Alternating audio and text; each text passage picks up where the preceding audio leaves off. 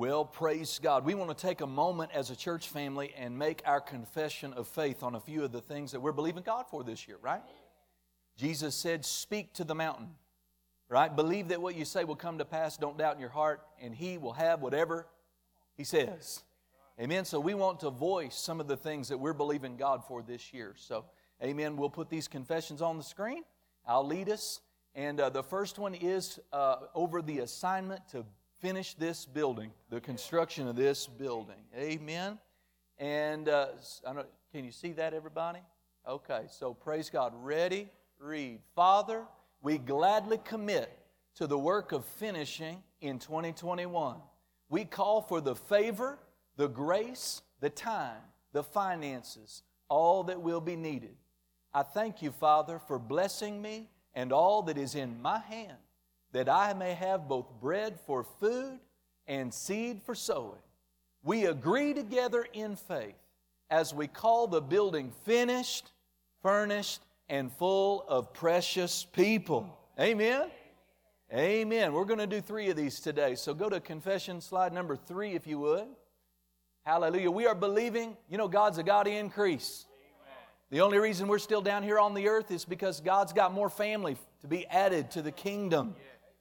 And so we're believing for the doubling of our Sunday morning attendance. You take a breath if you need to. You ready? Let your heart agree as you speak these words. Ready? Read. Father, we speak to the north, south, east, and west, and say, give up God's sons and daughters, all those precious ones that God has assigned to our fellowship. They are coming from near and from far. Thank you for drawing the hungry, those that fit with us, adding to your church daily them who are being saved. Our hearts are open. We are ready to receive and serve them. Do you believe it? I believe it. Let's do one more. Praise God. The 4th slide, please. And we are believing we're calling that debt, the remaining little bit debt on that church sign out there, paid. Amen. Ready? Read. Faith calls those things which be not as though they were. Therefore, we call the sign paid in full. We call for the money to come. We believe we receive it. And we thank you for the supply to retire that debt in Jesus' name. Amen? Amen. Praise God. Now listen, you have a top 10 too, right? You got to get it out and say it every day. Glory to God. And we're celebrating some things. I heard that our sound and technical director, Brother Mark, was offered and accepted a job. He'd been believing for it. He had a job, but he got a better job. Amen. Praise God. They just told me they are car shopping. Yeah. Is that right, Brother Mark? Amen. And is what you said double? Double. Glory. Roundabout double. Hey, that'd be pretty good. I'd be excited about that. So, anyway, let us know as you cross those things off your list, as those things come to pass. We want to give you a chance to testify about those things. Well, turn to your Bible this morning. Let's get into the Word a little bit. Amen? Praise God. We encourage people that come and attend, bring your Bible. Amen. And we really like the paper Bibles. Amen. And because cell phones die, batteries go bad, then what are you going to do? All right? And so anyway, or your electronic Bible's fine, whatever floats your boat. And Matthew 16. And we're going to get in the Word. Hallelujah. Father, we look to you and we ask you to help us today.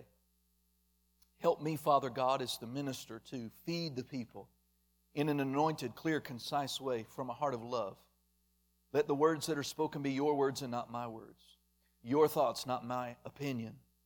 And Lord, I thank you for the anointing and grace on the people to draw and to grab hold and to receive. And we remind ourselves, Father, of who gets the blessing. James tells us it's not the hearer of the word that's blessed, but the doer of the word that's blessed. And so we decide up front again today to be doers of that which we hear. If Pastor teaches us something, he's got scriptures to back it up.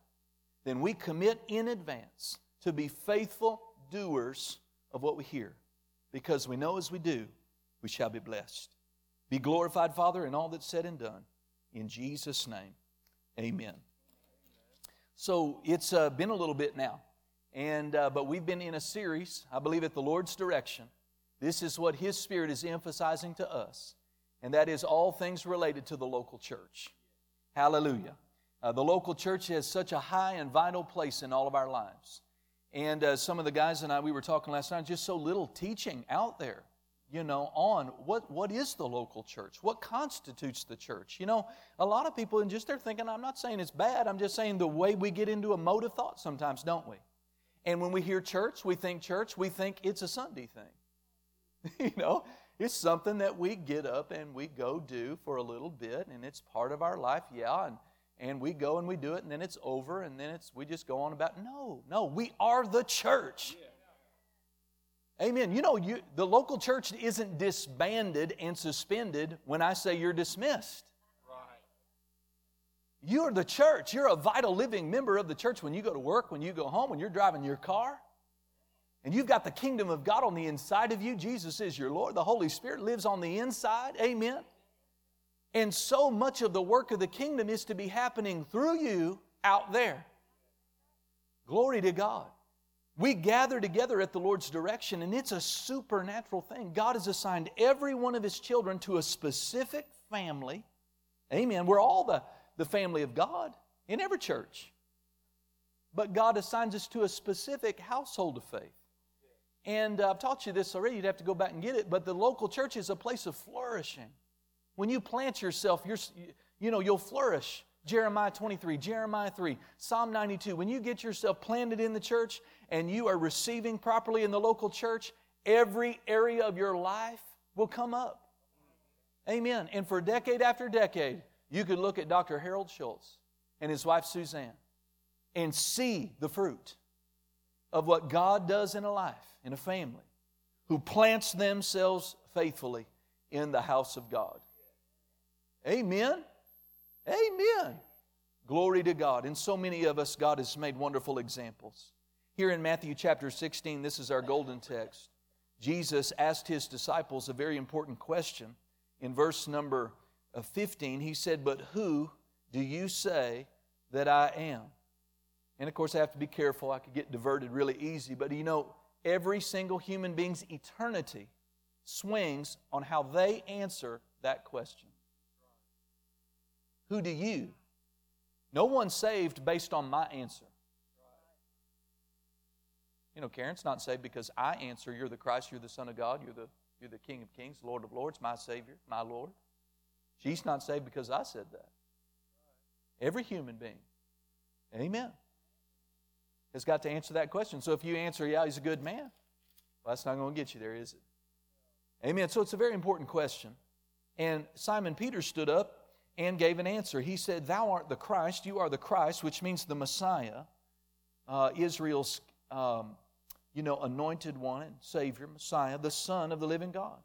And Jesus answered and said unto him, "Blessed are you, Simon Bar-Jonah, for flesh and blood has not revealed it unto you, but my Father which is in heaven. And I say also unto thee, that you are Peter, and upon this rock." Now, Peter's not the rock. The rock he's referring to, upon this rock, the revelation you just spoke, the answer you just gave, that I'm the Christ, the Son of the living God. Upon that revelation, I will, what will He do? I will build my church, and the gates of hell shall not prevail against it. Hallelujah. Now, when those words, the gates of hell will not, He's not saying the gates of hell will not prevail against the building that stands at 3250 Steel Road. The building, the church house, is a tool and a blessing that belongs to the kingdom, but the church is the people inside. What Jesus is really saying is the gates of hell will not be able to prevail against Jerry because he's a living stone, an individual member of the house of God, and hell can't prevail against him. Come on. Or Tony or Stasia or Marilyn or any of us who are born again. Isn't that wonderful? And people wonder, what is Jesus doing? What is He doing? What is He passionate about? Well, what did He say? I will build my church. Now, again, He wants us, He gave us the assignment to build a building. If they're tools, they're wonderful. We need them. And there's more to come. Hallelujah. But the building's not any more special than maybe an airplane that belongs to the ministry or, the computer that belongs to the ministry. They're just tools. Necessary tools. But when He says, I will build my church, He means I'm going to build you. I'm going to build your life. That's what Jesus is passionate about.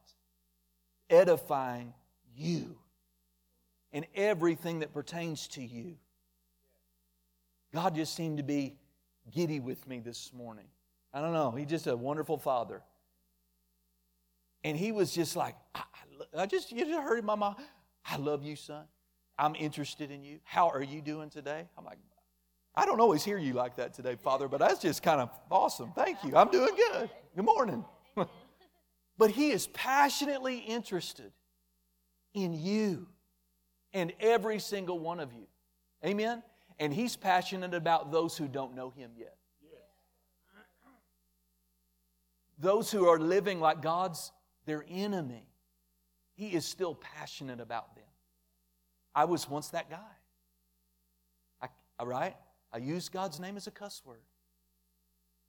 I was not interested in His house, His things, Him. Until one day, His love got a hold of me. Amen. And He turned my life around.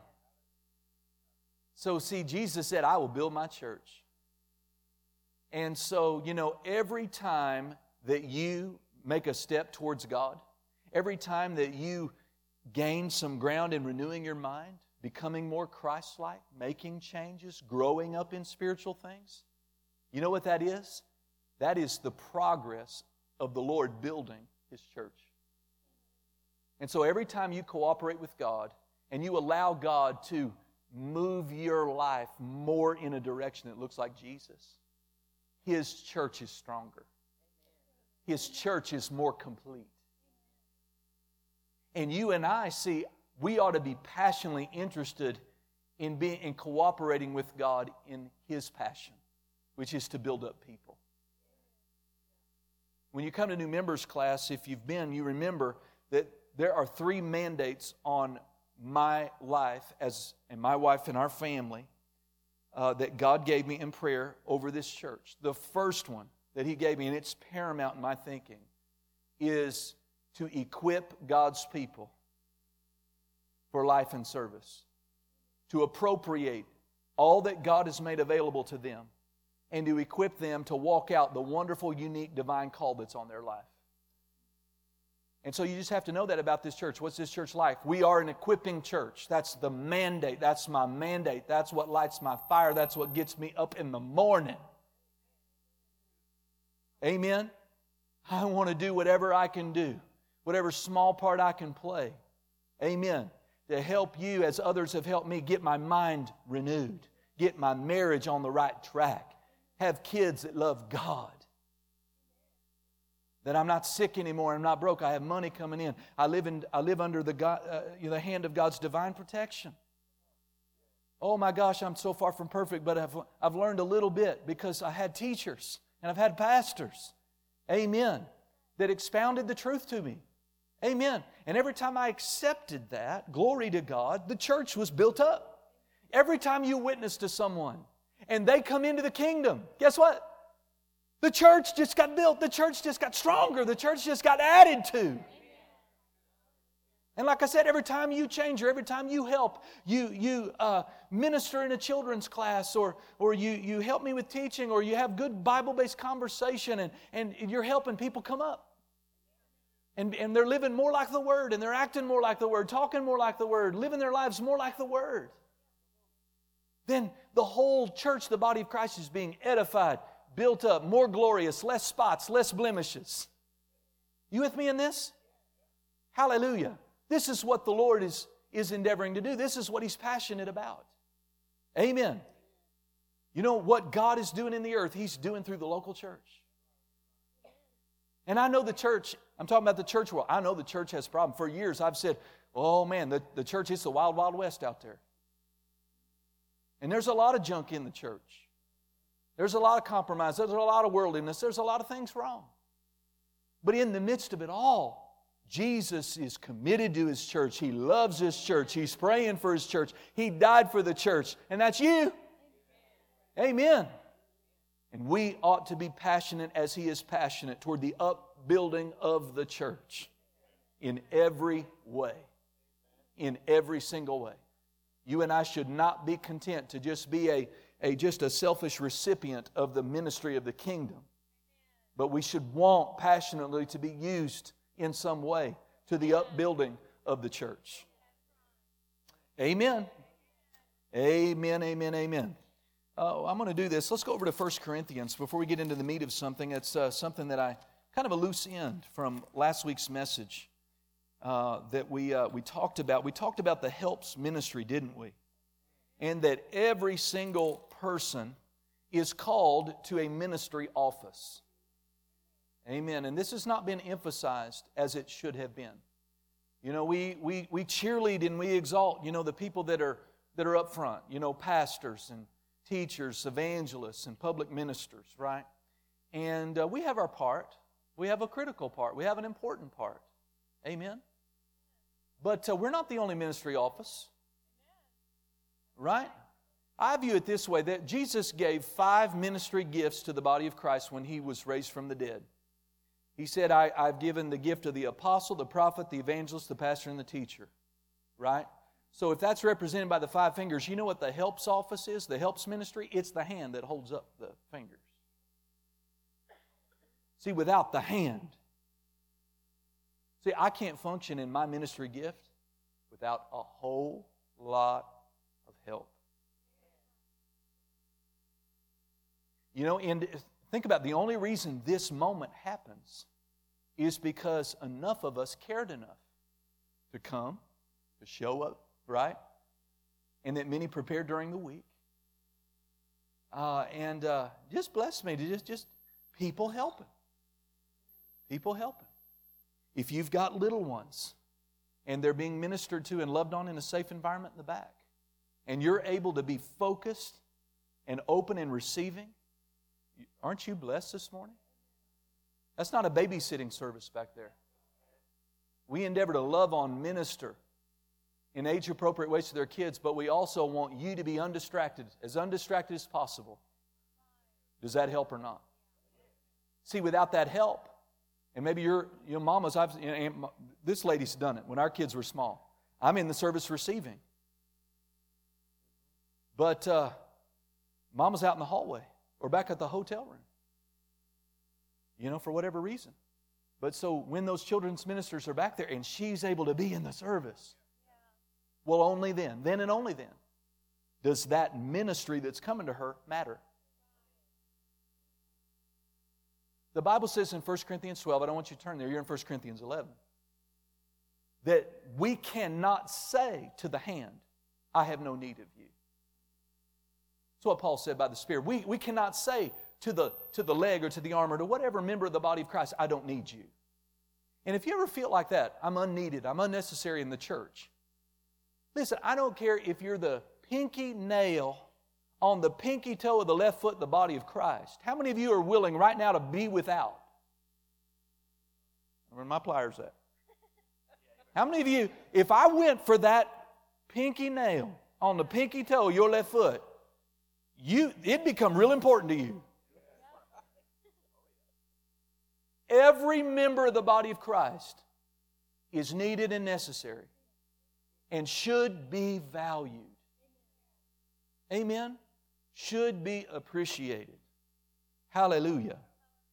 So in 1 Corinthians chapter 11, in verse number, that's why I'm on the wrong page here.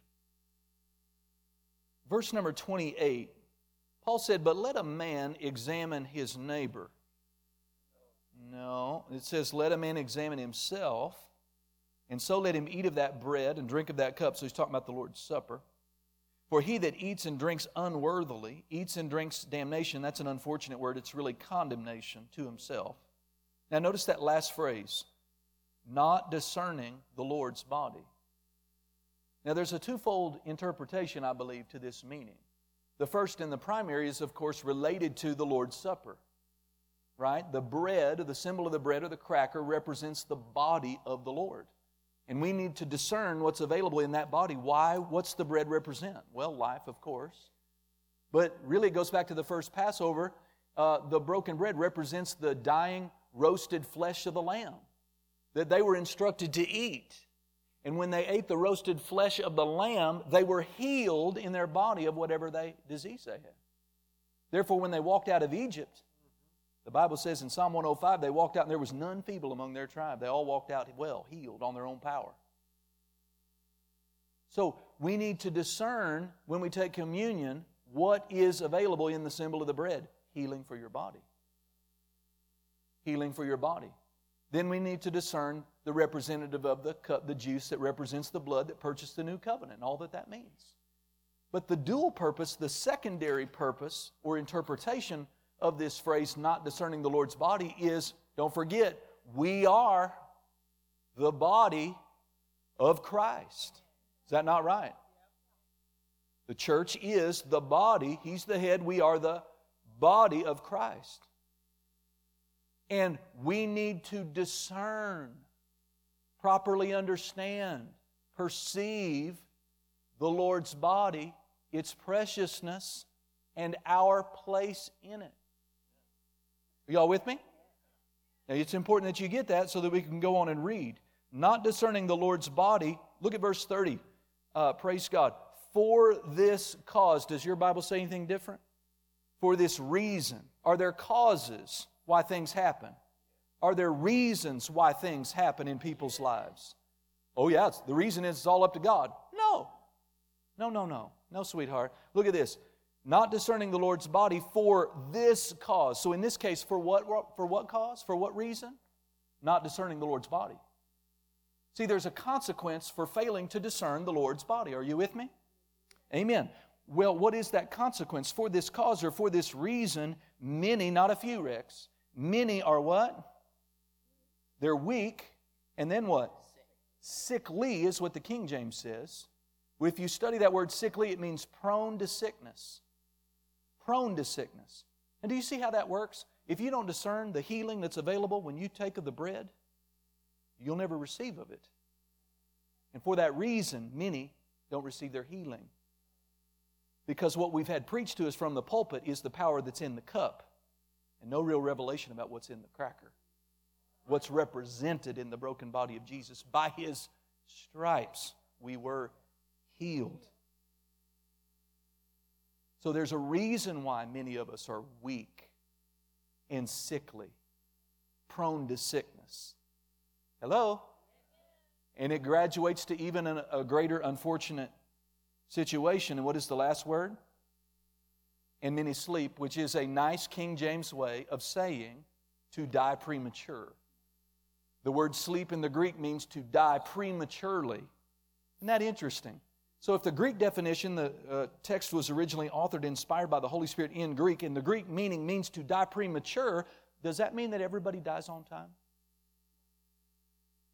Isn't that a religious cow that we've had in the body of Christ? If someone dies, that means God called their number? But how do you interpret that in the light of this verse? And don't take my word for it. There's free Strong's Concordance apps. Just download them. Instead of Donkey Kong, look up a Greek definition for free, and you'll find out that I'm telling you the truth. The word means to die premature. So some people in the body of Christ, they die before their time. And I could give you 15, 20 more scriptures that would illustrate that not everyone who goes to heaven on time. Now when you go like Brother Harold and you live with 83, is that right? 80. Hallelujah. Long, full life. He's qualified to go to heaven. 86. And it was so sweet. You guys came in and said, my mama is telling me she is ready to go. We just changed our prayer. We said, Father, we're ready for the heavenly elevator. Come get her. And He did. Amen. Amen. Hallelujah. But can I just say boldly to you? with 25 years of Bible study under my belt, doesn't make me anything, but I put a few hours in, is what I'm telling you, is that if someone went to heaven at 30, they went premature. Psalm 91 verse 16 says, with long life. Doesn't mean people are bad. Right? Doesn't mean people are bad. I've had oh man, I tell you stories, don't have time. I told this too. Well, I won't even go there, but I just preached some of this stuff, and man, I got religious devils stirred up. They were mad at me. I thought they were going to take up stones in the church parking lot.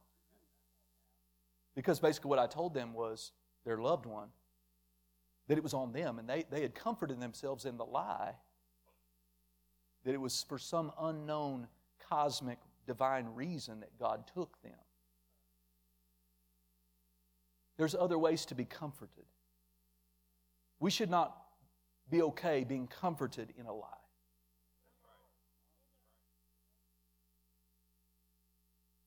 Because the problem is that when preachers get up and they don't know nothing, they're at the funeral and little Johnny's sitting there and Daddy died at 40 of a heart attack, and the preacher says, don't worry, son, God took your dad. Well, I'd be mad at God if I was 12, because I still wanted to go fishing. I needed my dad.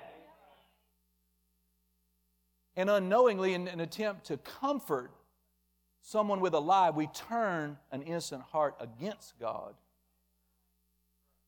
by not telling them the truth that the thief is the one who steals and kills and destroys. And if you're angry, son, it's okay to be angry. Just be angry at the devil.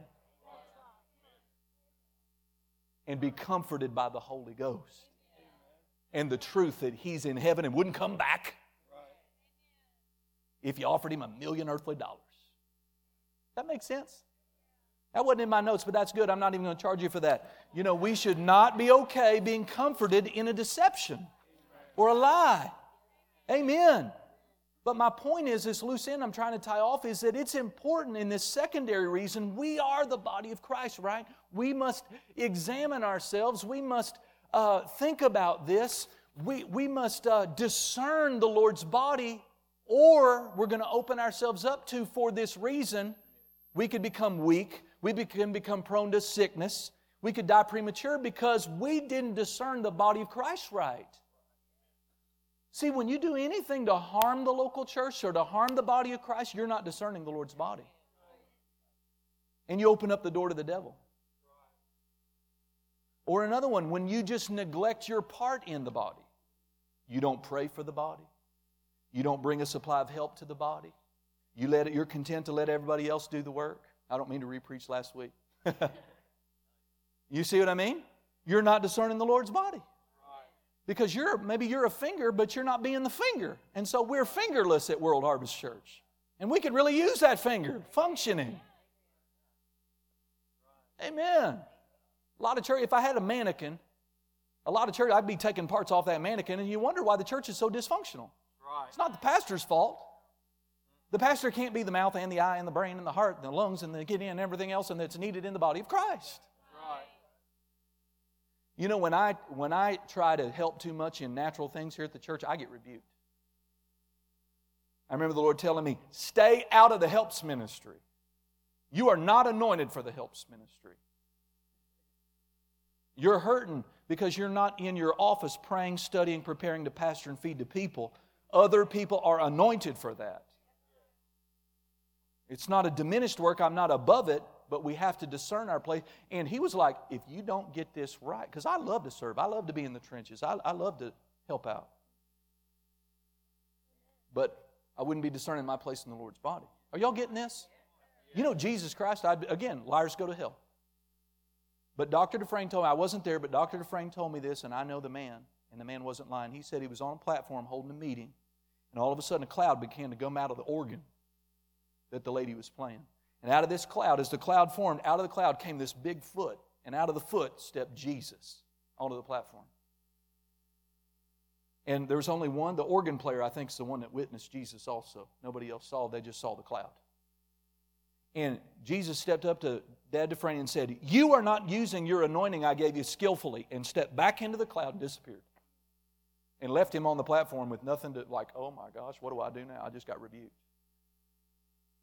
Amen. And so they got in the car after the service, and Pastor Nancy was sitting by him, and of course he's pouty now. He's like, I got rebuked. I had a vision of Jesus and I got spanked.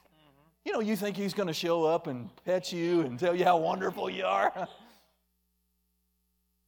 And Pastor Nancy goes, well, I didn't see Him, but I know He said something to you. What did He say? I'm not going to tell you. And she goes, well, I'm your wife. We're one in this. We're one together. You need to tell me. Well, Jesus said, I'm not using the anointing on my life skillfully. And she goes, oh, I could have told you that. Thank God for a good wife, right?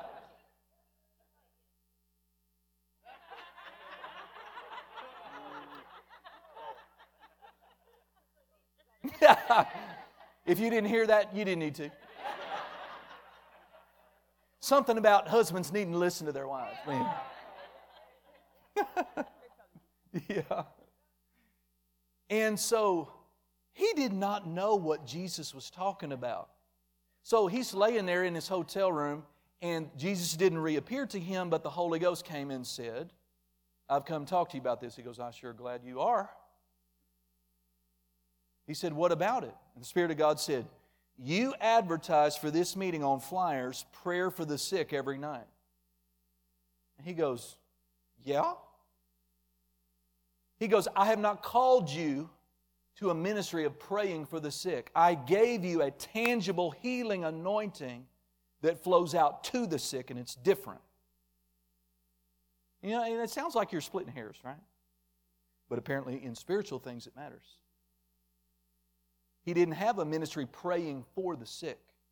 He had a ministry of laying hands on people and transmitting healing power to heal the sick. If you're not sure about the scripturalness of that, just read your Gospels. Jesus didn't pray for the woman with the issue of the blood. Physical contact was made with the cloak of His garment, and the power of healing was on Him, flowed out of her. And healed her body. And the Spirit of God said, you ought to be glad I rebuked you about this, because had you gone this direction, you'd got off out of my will, and you'd have been dead before you were, and He gave a date. Dead premature. Why? These things are serious.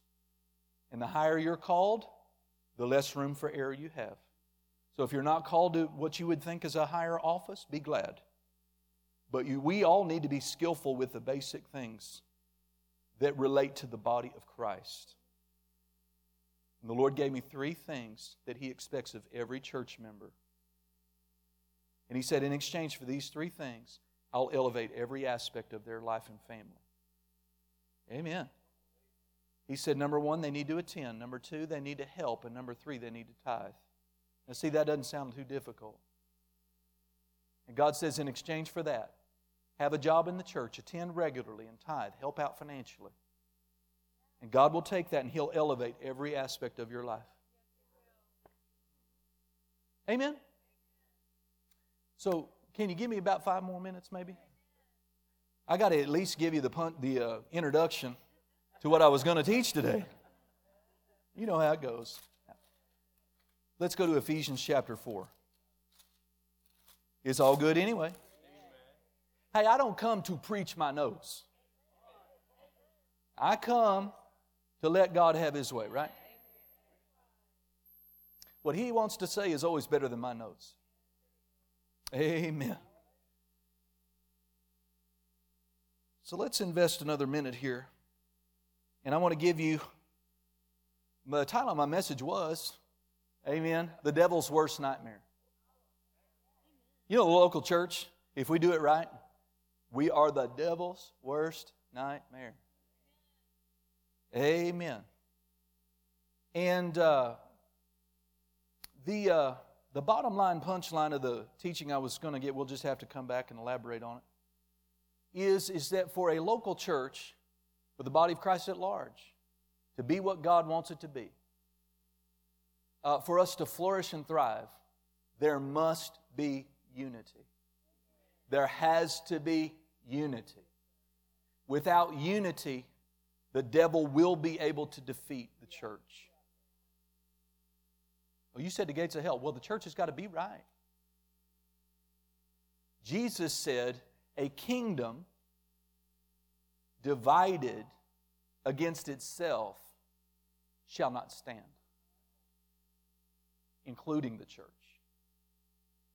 And you've been around, I assume, right? Most people, when I say, is this the first church you've ever been to? Oh, no. No. Right?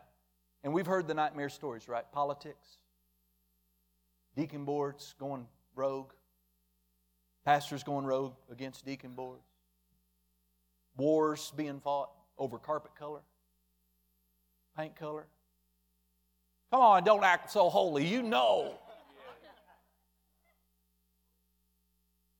One group in the church mad at another group in the church. Church break apart. God's plan for that body, God's plan for that household of faith is thwarted because of a lack of unity. You know, this moment could not happen unless enough of us decided to get out of bed and get in the car. And the only way I have a ministry this next week is if y'all decide to do that again twice next week. You know what I mean?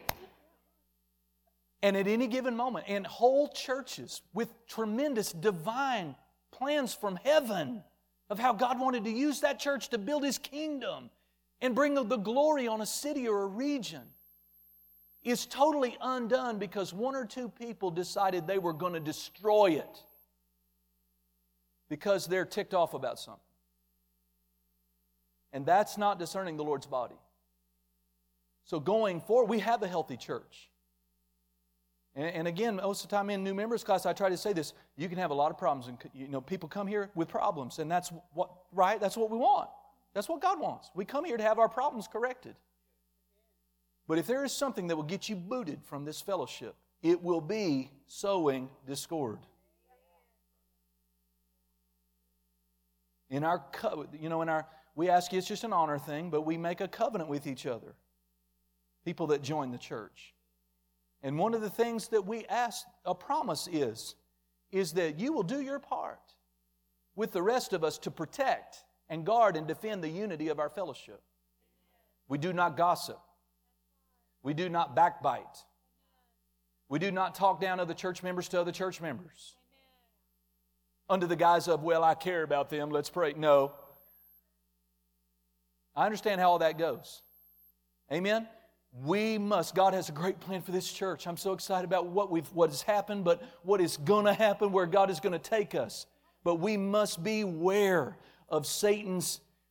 He's been so successful in other churches, right? In just totally blowing up and thwarting and hindering the plan of God in that church through division. We have got to stay together. And if we will come together and stay together, there is nothing we cannot do with God. Nothing. We change this city. And this goes beyond, God wants the churches to come together. And that's the devil's worst nightmare.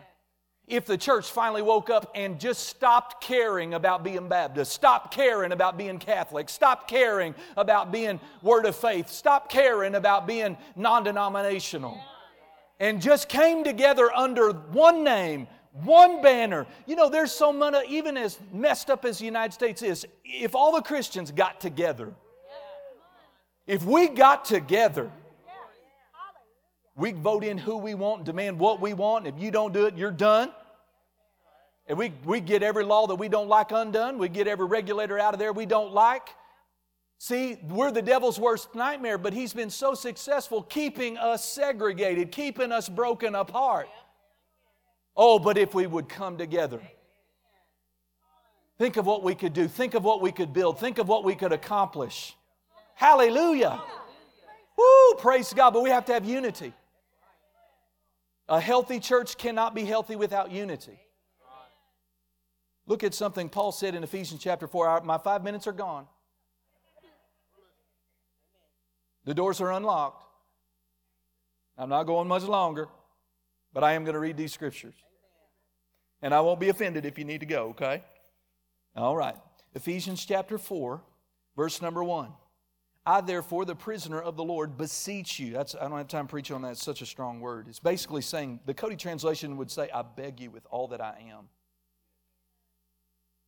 I beg you with all that I am that you would walk or live worthy of the vocation wherewith you are called. Now he describes this with all what? Lowliness, that's humility, and meekness, That's humility and gentleness.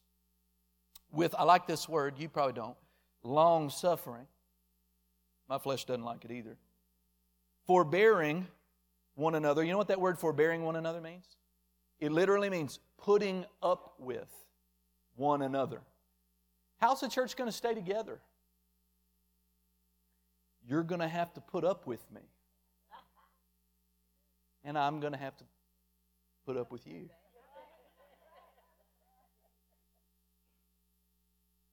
And the only reason we've gotten as far as we have is because you've been willing to do that. You know, and I thank you for that. It's the only church I ever pastored. I was trained. But if you've never pastored, you've never pastored. And I showed up and was given a wonderful congregation, 28 and a half years old.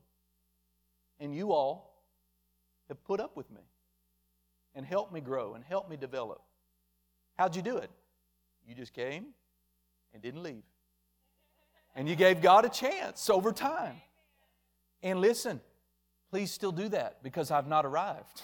You knew that too, right? I have not arrived. I make mistakes. I have.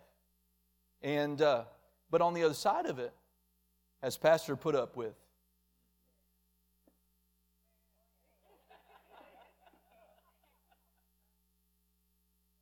we have sweet church. We do have a sweet church. But the only way we're going to stay sweet. And when God doubles our size on Sunday morning, guess what that is? A whole lot more opportunity to have to stay sweet. When some new person got here before you and got your chair. Right? How many know we don't play that around here? But I mean, churches have split from doctrinal disagreements to carpet color disagreements. It's just sad. That's why we don't have a carpet choosing committee. We've had so much peace. She picks it out. We like it. We just pray for her, right? Pray for Pastor Amber. If she picks a color we all like. And if you don't like, just stay around a while. It'll change. Who leaves the church over paint color? They have. Yielded to the devil.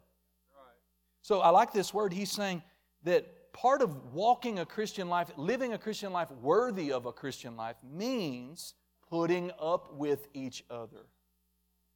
Nobody here has reached Christ-like perfection except Tony Southard. I mean, that's it. Right? And he don't want that label. Amen.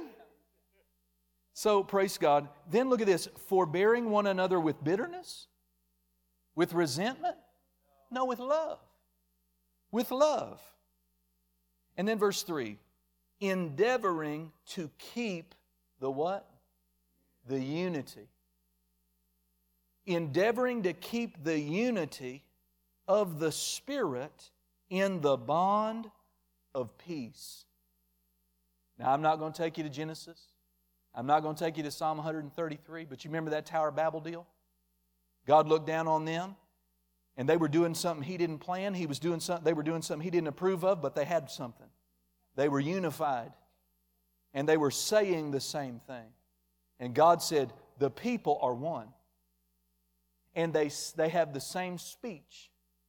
Therefore, nothing they imagine shall be denied them.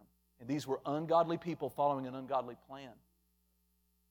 Think about the principle and how we could apply that to God's plan. If we unite together and say the same thing, think the same way about where we're going, what we want to accomplish, and we have one heart, one mind, one voice, there is nothing that could be denied us. Hallelujah. But I want to close with this thought, is this word endeavoring. This word endeavoring. And I found the Greek definition for this in my Spirit-Filled Study Life Bible, and this is what it means. This is our final thought here. The word to endeavor. And who's supposed to be endeavoring? All of us. When we come to church, all of us should come endeavoring to keep. That word means guard, protect the unity. Amen? So this word means to exert yourself. So how do we each do our part to keep the unity? You have to exert yourself. You have to put forth effort. to not be put out with pastor or your team leader or the way we do things. Right? Now, unity does not mean that Philip has to agree and that we have to have the same opinion about everything. Right? That'll never happen. Everybody having the same opinion? That's not unity. But unity means deciding to agree on the highest and important things. Our mission, our call to each other, our bond, our covenant. Amen. And so it means to make effort, to give diligence, to make haste, to be zealous, and I like this. To endeavor in the Greek means to strain every nerve. So listen, not if, but when Pastor Amber gets on your nerves. Is that a call to leave the church? If your feelings get hurt, not if, when your feelings get hurt. To endeavor to protect the unity does not mean I'm going to pack up my stuff and just go. And that's what people do. And they break unity with this congregation, then they break unity with another congregation, and they break unity with another congregation. Are you willing to stay after the newness of the church wears off? When you begin to see flaws and blemishes and imperfections and we're not perfectly organized yet and there's holes in the system and whatever. And then the devil starts whispering in your ear, they don't love you. They forgot all about you. Pastor didn't talk to you in the hallway. And he does the same thing to me. They didn't show up. They don't care about you. They don't care about church. They're all... It does the same thing. Are we going to fall prey to these devices of the enemy? It's happened to you. It's happened to me. It's going to happen to you. It's going to happen to me. It's our job. If our nerves are strained, that's called endeavoring to keep the unity. We have to exalt and adhere to the plan of God and the call of God. If God really called you here, God really called you here, don't break rank. Don't leave because your coffee was cold. Right? Or whatever. Amen. Or because I said something from the pulpit and it just flat pet your... Maybe you just need to put that shoe on. Sounds like it fits. We just really need... If we're going to have God's plan, we've got to grow up. Got to grow up. We can't be offended. And I have to approach my interaction and my relationship with you expecting to have to put up with some things while God's working on you. And I'm willing to do that. But I'd like that in return. Would that be all right? That you come to church, bless God, I am armed, I am ready to put up with Him. Because God's not done working on Pastor yet. I tell you what, if we treat everyone like that, if I afford that to Brother Russell, and I have, and he affords that to me, and he has, then we can continue on in a wonderful brotherhood. Church is family. It really is. Church is, and so everything that happens in your family, she's hurt me, I've hurt her. We're still together. Why? We're going to guard the unity. She puts up with me. I'll just, period. I'm not going to go in. I got to go home with her. I get to go home with her. Amen. Let's stand up on our feet today. Are you glad you came? I tell you again, visitors and guests, check your hearts. Check your hearts. I don't know if you're just blowing through town or if you're in search for a church. Maybe we're not it, but if the Spirit of God were to say, you found it, just know we ain't perfect. But I tell you what, there's a plan that's unfolding. And we've just begun to make our mark on the world. Amen. Hallelujah. Is that right, Judah? God added Judah. God added the Gutierrez family to us. Amen. Hallelujah. God said, they got a row that needs filling. Let's call the Gutierrez family over. Precious everyone.